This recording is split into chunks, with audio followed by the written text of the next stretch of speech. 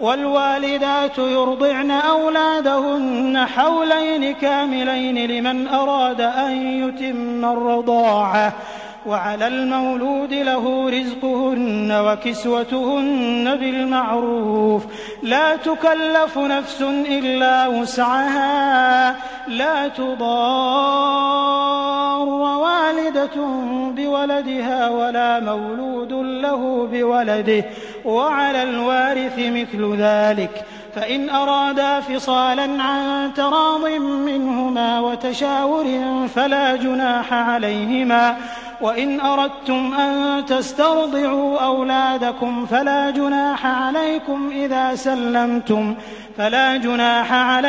إذا سلمتم ما آتيتم بالمعروف، واتقوا الله واعلموا أن الله بما تعملون بصير. والذين يتوفون منكم ويذرون أزواجا يتربصن بأنفسهن 4 أشهر و10، فإذا بلغن أجلهن فلا جناح عليكم فيما فعلن في أنفسهن بالمعروف، والله بما تعملون خبير. ولا جناح عليكم فيما عرضتم به من خطبة النساء أو أكننتم في أنفسكم، علم الله أنكم ستذكرونهن ولكن لا تواعدوهن سرا إلا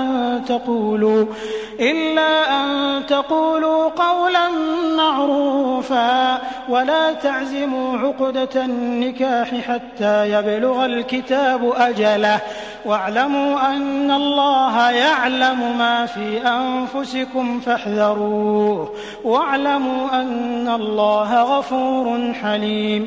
لا جناح عليكم إن طلقتم النساء ما لم تمسوهن أو تفرضوا لهن فريضة، ومتعوهن على الموسع قدره وعلى المقتر قدره متاعا بالمعروف حقا على المحسنين.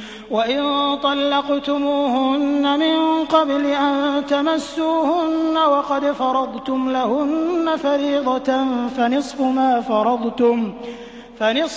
فرضتم إلا أن يعفون أو يعفو الذي بيده عقدة النكاح، وأن تعفوا أقرب للتقوى، ولا تنسوا الفضل بينكم، إن الله بما تعملون بصير.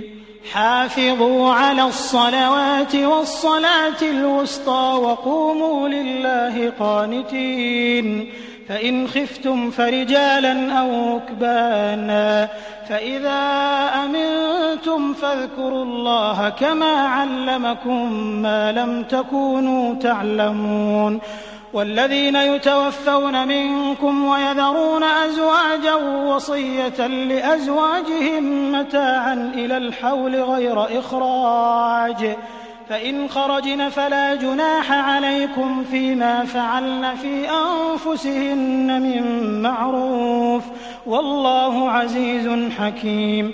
وللمطلقات متاع بالمعروف حقا على المتقين، كذلك يبين الله لكم آياته لعلكم تعقلون.